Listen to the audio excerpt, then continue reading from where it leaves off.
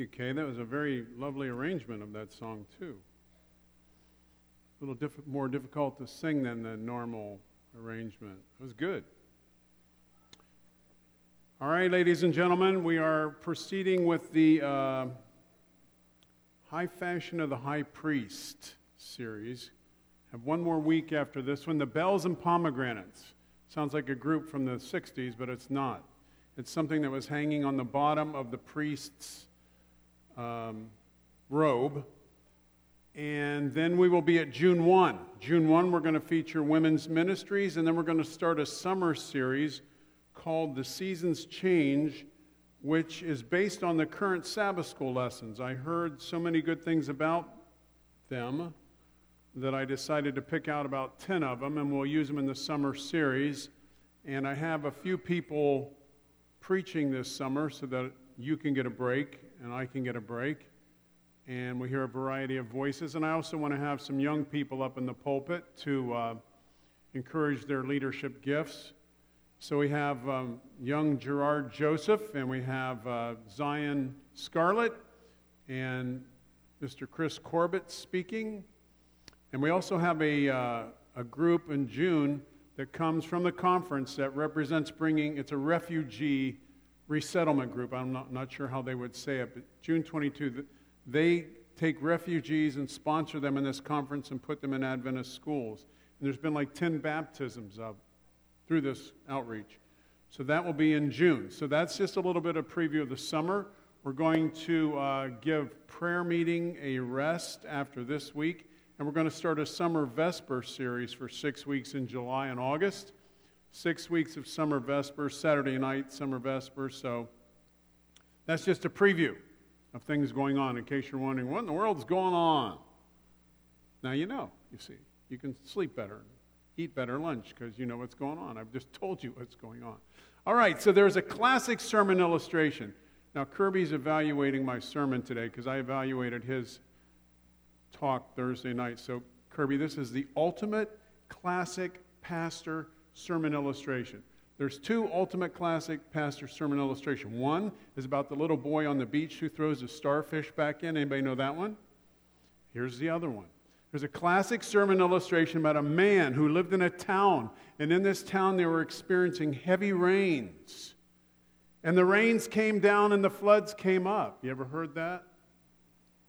And the town people were given an order to evacuate, and everyone needed to get out. But this one man said, I'm not leaving. This is my home. I have a strong faith in God, and I'm going to handle this in a different way. He said, I'm not leaving. God will provide. God is going to take care of me. I have prayed. So the rains continued to come down. The floodwaters continued to rise until the water started coming in the man's house. 6 inches. Or what is that, 12 centimeters? I don't know. I don't know the metric system.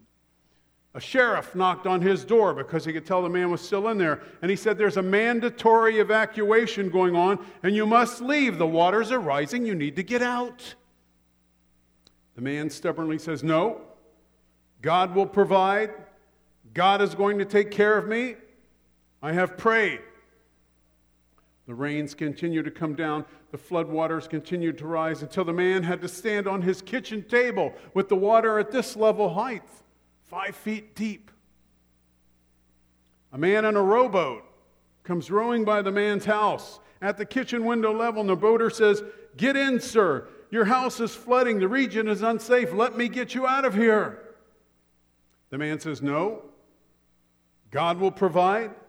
God is going to take care of me. I have prayed. As the waters continued to flood down and the floodwaters came up, the man had to finally get on his roof, or roof, depending on where you're from. The helicopter started lowering down a basket to the man, and the man says, no, you don't understand. God will provide. God is going to take care of me. I have prayed. Sadly, the man drowns, and in the judgment, or he goes to heaven, depending on how you want to say this story, it's just a story. He's standing before God. The man says, God, why didn't you save me? I'm a believer. I trusted you. I prayed. You let me down. God says, I sent you a sheriff. I sent you a rowboat. I sent you a helicopter. What more did you want me to do? That, my friends, is a classic sermon illustration. Thank you. Oh, no. Type in man in a rowboat who prays, and you'll get that one. Type in boy with the starfish on the sea, and you'll get that one. Type in pastors who talk too much about themselves, and you'll get a whole lot of those. A whole lot of those. You see, prayer needs to be connected to action in order for it to be answered. Some people think that praying words is enough, but prayer will always be connected to action in this world. You see, we live in this world. I don't know if you're aware of that. We live in this world. We pray in this world, and God answers prayers in this world. And so there is a point at which you must take responsibility for your faith, because praying is a call to action. If you pray and think that you can continue to sit on your rump, you're not understanding the virtues of prayer. When God sends a helicopter in a flood and you've been praying, get in the helicopter. Faith is an action verb, as is praying.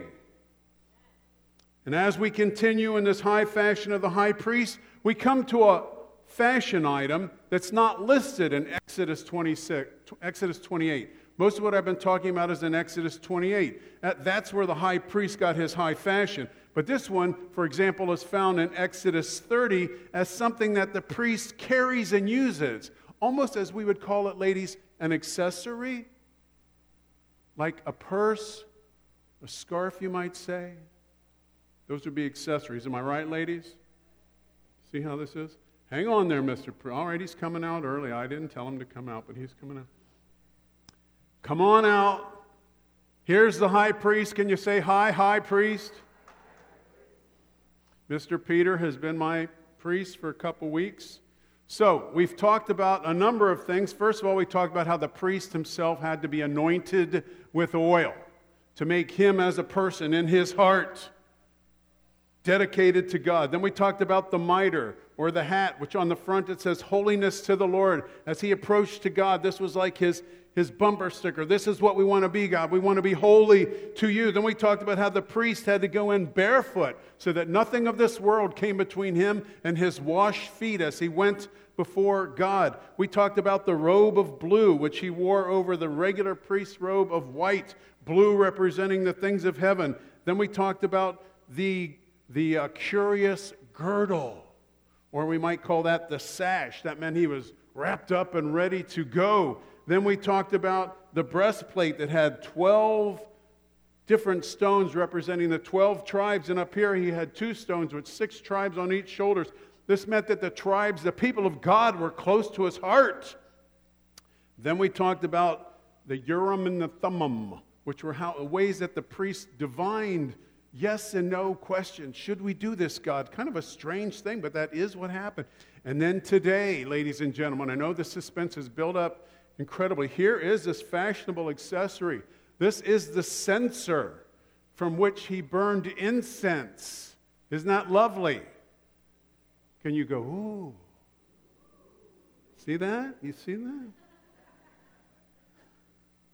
Very nice. Thank you. Can you say thank you to my high priest? Thank you very much. Now, I'm renting that out next Halloween for any boy that's that size. $20 for Halloween. If anybody wants to go as the high priest, you can go door to door and hand out tracts. You don't take their candy. You're handing out tracts to them. Invitations to the church. So in Exodus 28, there's instructions in the making of the high priest's clothing. In other sections of Exodus, we find dimensions and materials for how to build the tabernacle furniture. Very precise. God wanted things done in a very precise, orderly way. And we can say, well, why in the world did God want it like this? For whatever reason, he did. And he wanted them to measure it and do it exactly like this. And if they didn't measure it and do it and wear it and say these things in the appropriate manner, sometimes there was strong consequences. But nowhere in the Bible does it say how the censer, the thing he was carrying, should be made. It talks about how it should be used, but it doesn't describe how it should be made, which is interesting to me. So here's one way, oh, there you can see the censer, but here's one way that the censer was used. This is the altar from which they had large coals on that. Now, if you read in Exodus 30, you'll read a description of how to build the altar. It was this many cubits versus that many cubits. You know, a builder man like you would probably love to put one of these things together in your wood shop, or somebody other than me that knew what they were doing. And then there's the altar from which there was large live coals placed on it. Next slide, please. There is a picture of the priest. See, he's wearing the exact same outfit that Peter had on, lifting up with the censer in his hands. He would take live coals off of that altar, put them in the censer, and then he would put this very specific incense that had 4 ingredients that are listed in Exodus 30. This incense could only be used by the high priest. If they use any kind of other incense, it's what is described as strange fire, if you know that story from the Bible.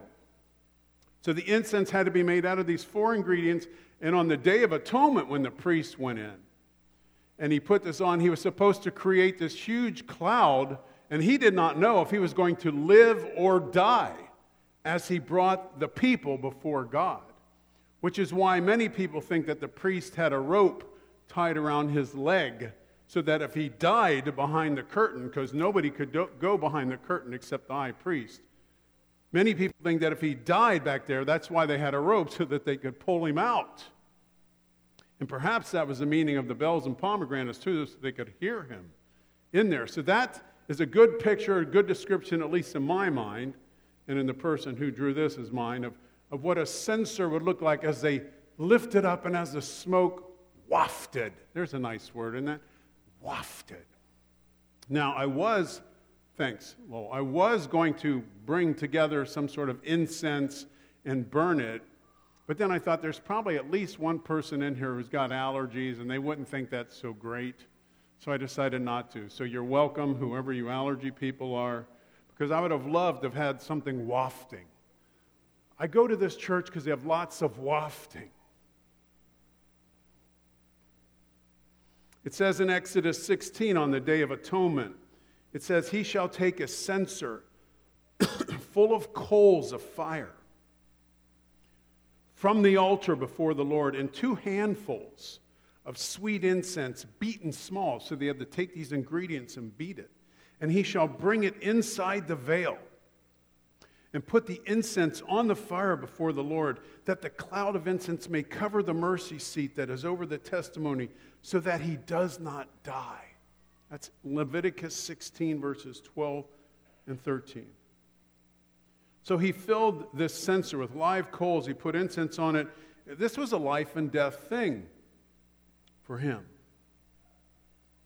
So what we see is that the priest was willing to take his love for the people, because he represented God before the people, but he also represented the people before God. And he would go in with this smoke and this incense representing the desires and the prayers of the people rising up to God. Can you imagine seeing the priest as he went about his daily duties, dressed in this beautiful outfit? He's got this Urim and his Thummim hidden in his breastplate, close to his heart. He's got these 12 stones. He's got these 2 stones up here, and then he's got this censer burning. Must have been a beautiful sight to see. There's an interesting story which shows how important that the censers were and how caring the priest was for his people. So that's what I'm going to talk about now, is a story illustrating the censers and the care that the priest has for his people. Because remember, my opening beautiful illustration was about prayers put into actions. That when you pray something, you have to be willing to act upon it. So in Numbers chapter 16, there's these 2 guys named Korah and Dathan. They were both Levites. Now, Levites were men. You have the priests, those are the family of Aaron. And then you have the Levites, who were the helpers in the temple. They did the job around the temple. They were skilled, privileged men, but they weren't priests like the high priests. So Korah and Dathan, this is in Numbers chapter 16, I'm summarizing. They were unhappy with the leadership of Moses and Aaron. And so they took, it says, 250 well-known men to Moses and Aaron. That's a lot of people to just show up at your door.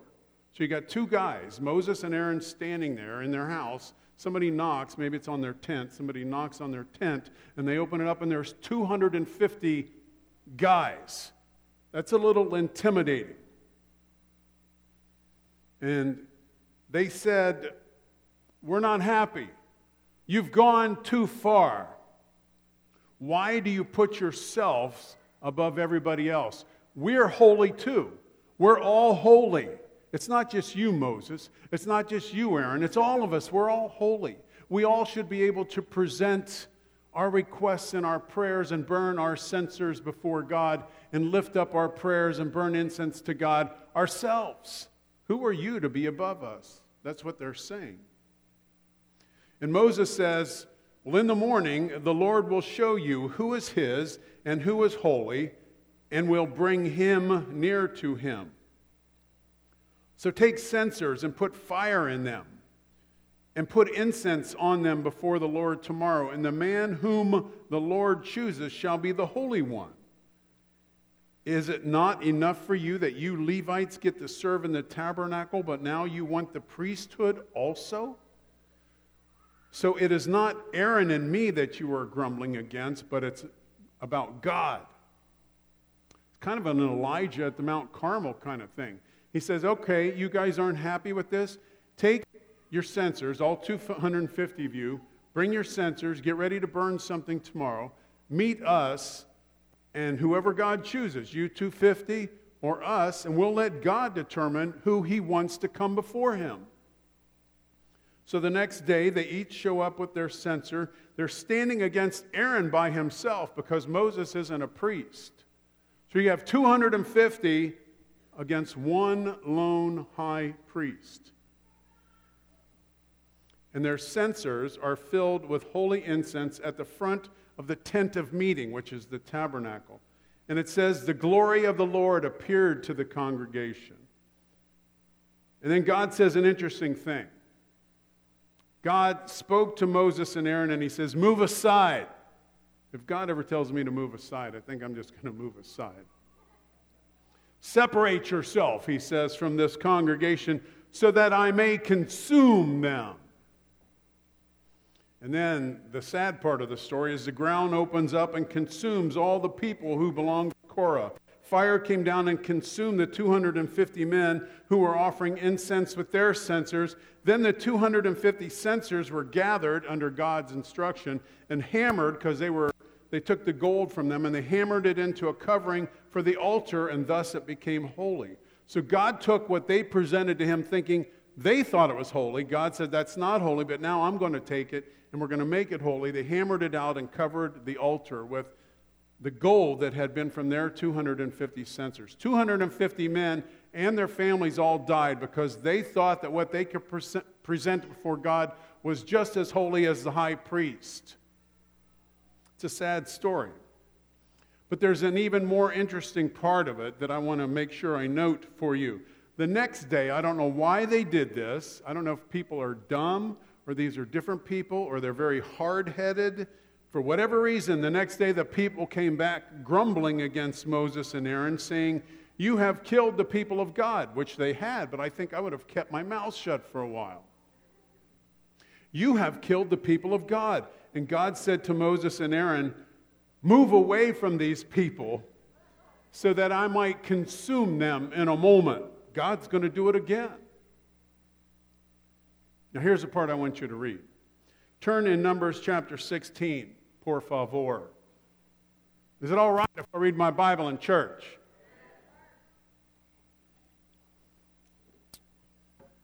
Numbers chapter 16, which is where this story is found. The last part of the chapter, verses 46 to 50. I'm actually going to be reading from a New Living Translation today because I like the way it says it. Numbers 16, verses 46 to 50. This is just after God said, move away from them, like step aside. Moses said to Aaron, take an incense burner and place burning coals on it from the altar, because this isn't in Scripture now, I'm talking again. The definition of the word censer is actually used three different ways. One is, in the King James English, snuff box. Isn't that a funny word? Snuff box. And then firebox, I think, is the other one, and censer. So it's a metal container that is able to hold live coals and can be carried around. That's really all it means. So he says, quick, take an incense burner. That's probably the word censer. Yes, see? Mine's calling it an incense burner. And place burning coals on it from the altar. Lay incense on it and carry it out among the people to purify them and make them right with the Lord. That's the word atonement. You see, the actions of the high priest here is to go out amongst the people who don't realize how good he is, who are against him, and make atonement for those people to be the connection between the people and God. So he says, make atonement with the Lord. The Lord's anger is blazing against them. The plague has already begun. Aaron did as Moses told him and ran out among the people. The plague had already begun to strike down the people, but Aaron burned the incense and purified the people. He stood between the dead and the living. Come on, preacher. And the plague stopped. But 14,700 people died in that plague, in addition to those who had died in the affair involving Korah. That would be the day before. Then, because the plague had stopped, Aaron returned to Moses at the entrance of the tabernacle. So it's a good story, but it's also sad. 14,700 people died, but he stopped it before it got worse. So check this out, dudes. Aaron, the high priest, the one being challenged and mocked, saves the people by lifting up his censer filled with incense to God on their behalf. The authority of Moses and Aaron had been disputed by ambitious, well-known men who wanted power, but God showed that rebellion against Moses with their strange fire, or as the ESV calls it, unauthorized fire, was a sin.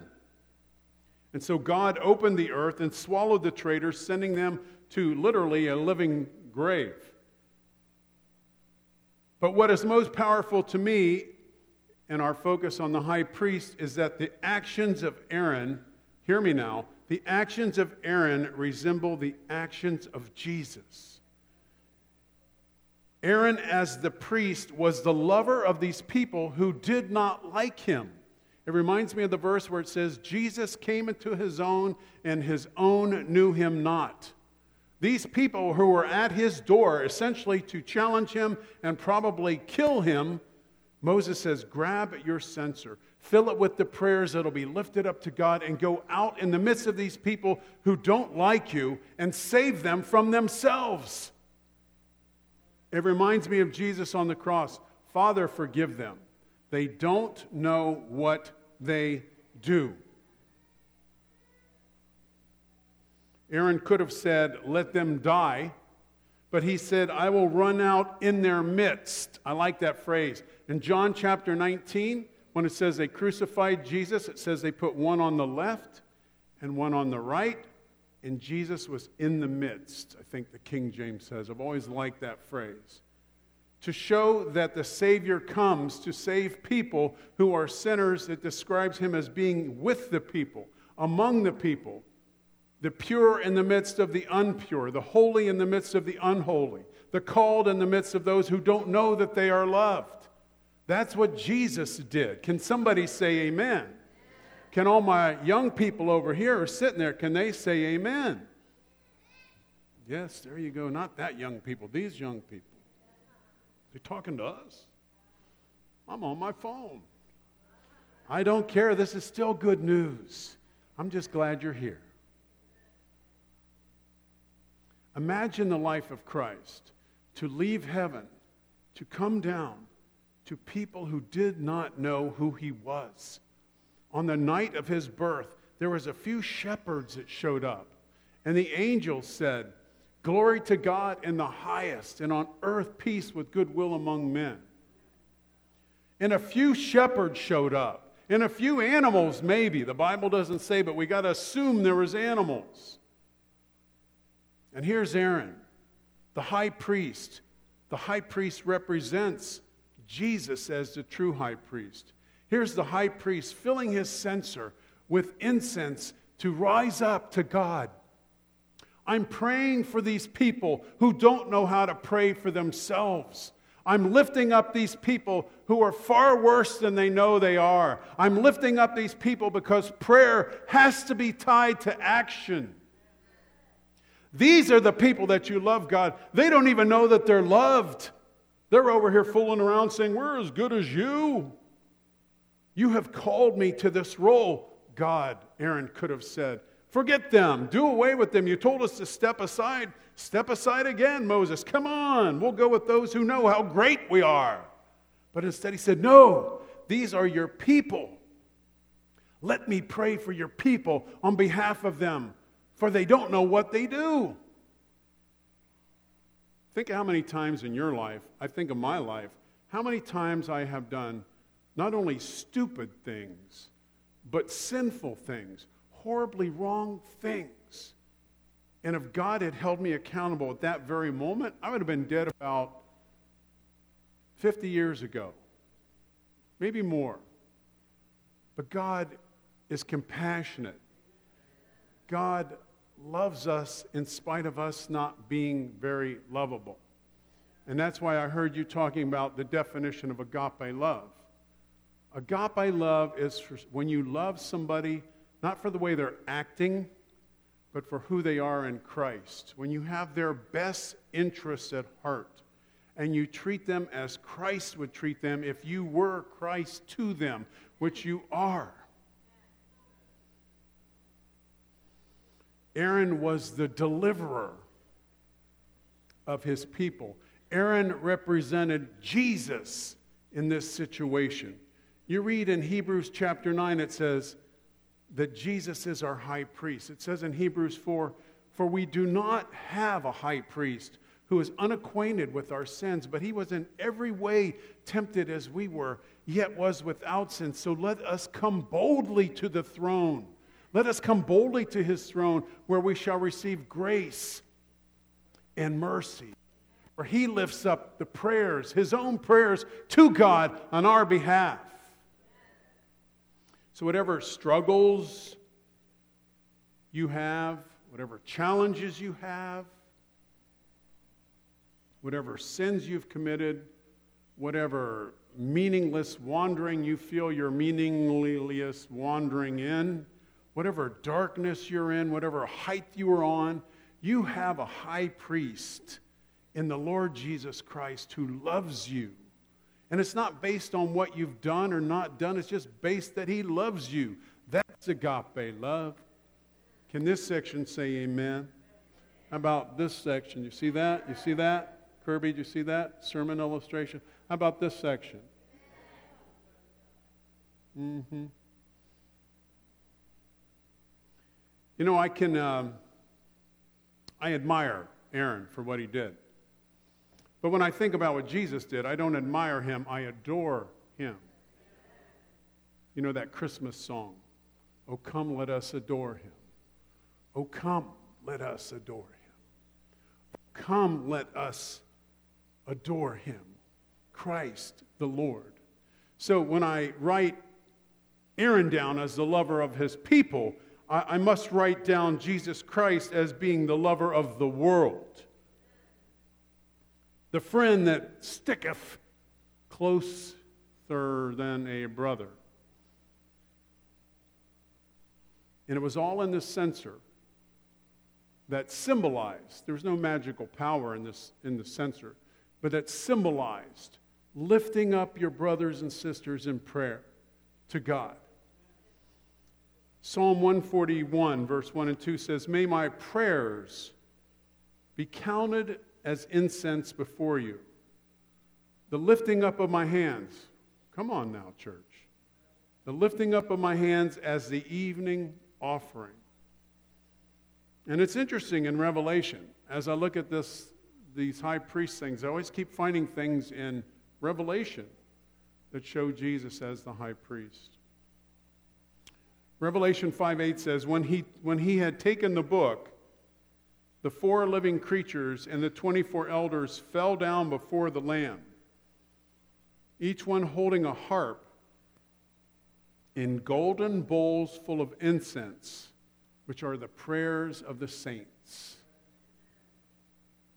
Incense is associated, a representation of prayer. The great Ellen White paragraph, I'll end with this. What condescension, that means what lowering of yourself. What condescension, what a privilege has been granted us. Christ is the connecting link between God and man. As we approach God through the virtue of Christ's merits, we are clothed with his priestly vestments. He places us close by his side, encircling us with his human arm. Moms, dads, have you ever had somebody or a dog or anything come near your kids and you're a little worried about your kid? What do? You put yourself between your kid and the dog or the weird person. Somebody comes up to you weird, "Hey, can I talk with you?" First thing I do is step between my kid and that weird person. Or that dog. Or if the car is going to hit you, you jump out in front of the car. So it says that he places us close by his side, encircling us with his human arm, while with his divine arm, he grabs the throne of the infinite. So he's like, saving us, drowning. That's the way she describes it. He puts his merits as sweet incense and a censer in our hands in order to encourage our petitions. He promises to hear and answer our supplications. Yes, Christ has become the medium of prayer between God and man. He also has become the medium of blessing between God and man. He has combined divinity and humanity. Perfect summary of who Christ was. Fully God, fully man. In love with us. Sacrificed himself on our behalf so that as we claim his victory, we can live for him now with the promise of living forever. That's our high priest. Father, we thank you that our prayers are taken by our high priest, Christ, and lifted up to you. And when you hear our prayers and see our prayers, you see us through Jesus, who is our true high priest. May our prayers be like incense lifted up. May they rise up in the morning. May they be a sweet aroma to you. May you be pleased with our lives. May our lives be like incense to those around us, adding joy and blessings. May others see you through us. Bless each one here, boy and girl and man and woman. Bless each home and our needs and our wants and our fears and our light, happy things and our dark, sad things. May you hold them in your care. And may you fill us with your grace, we pray, and give thanks in Christ's name. Amen.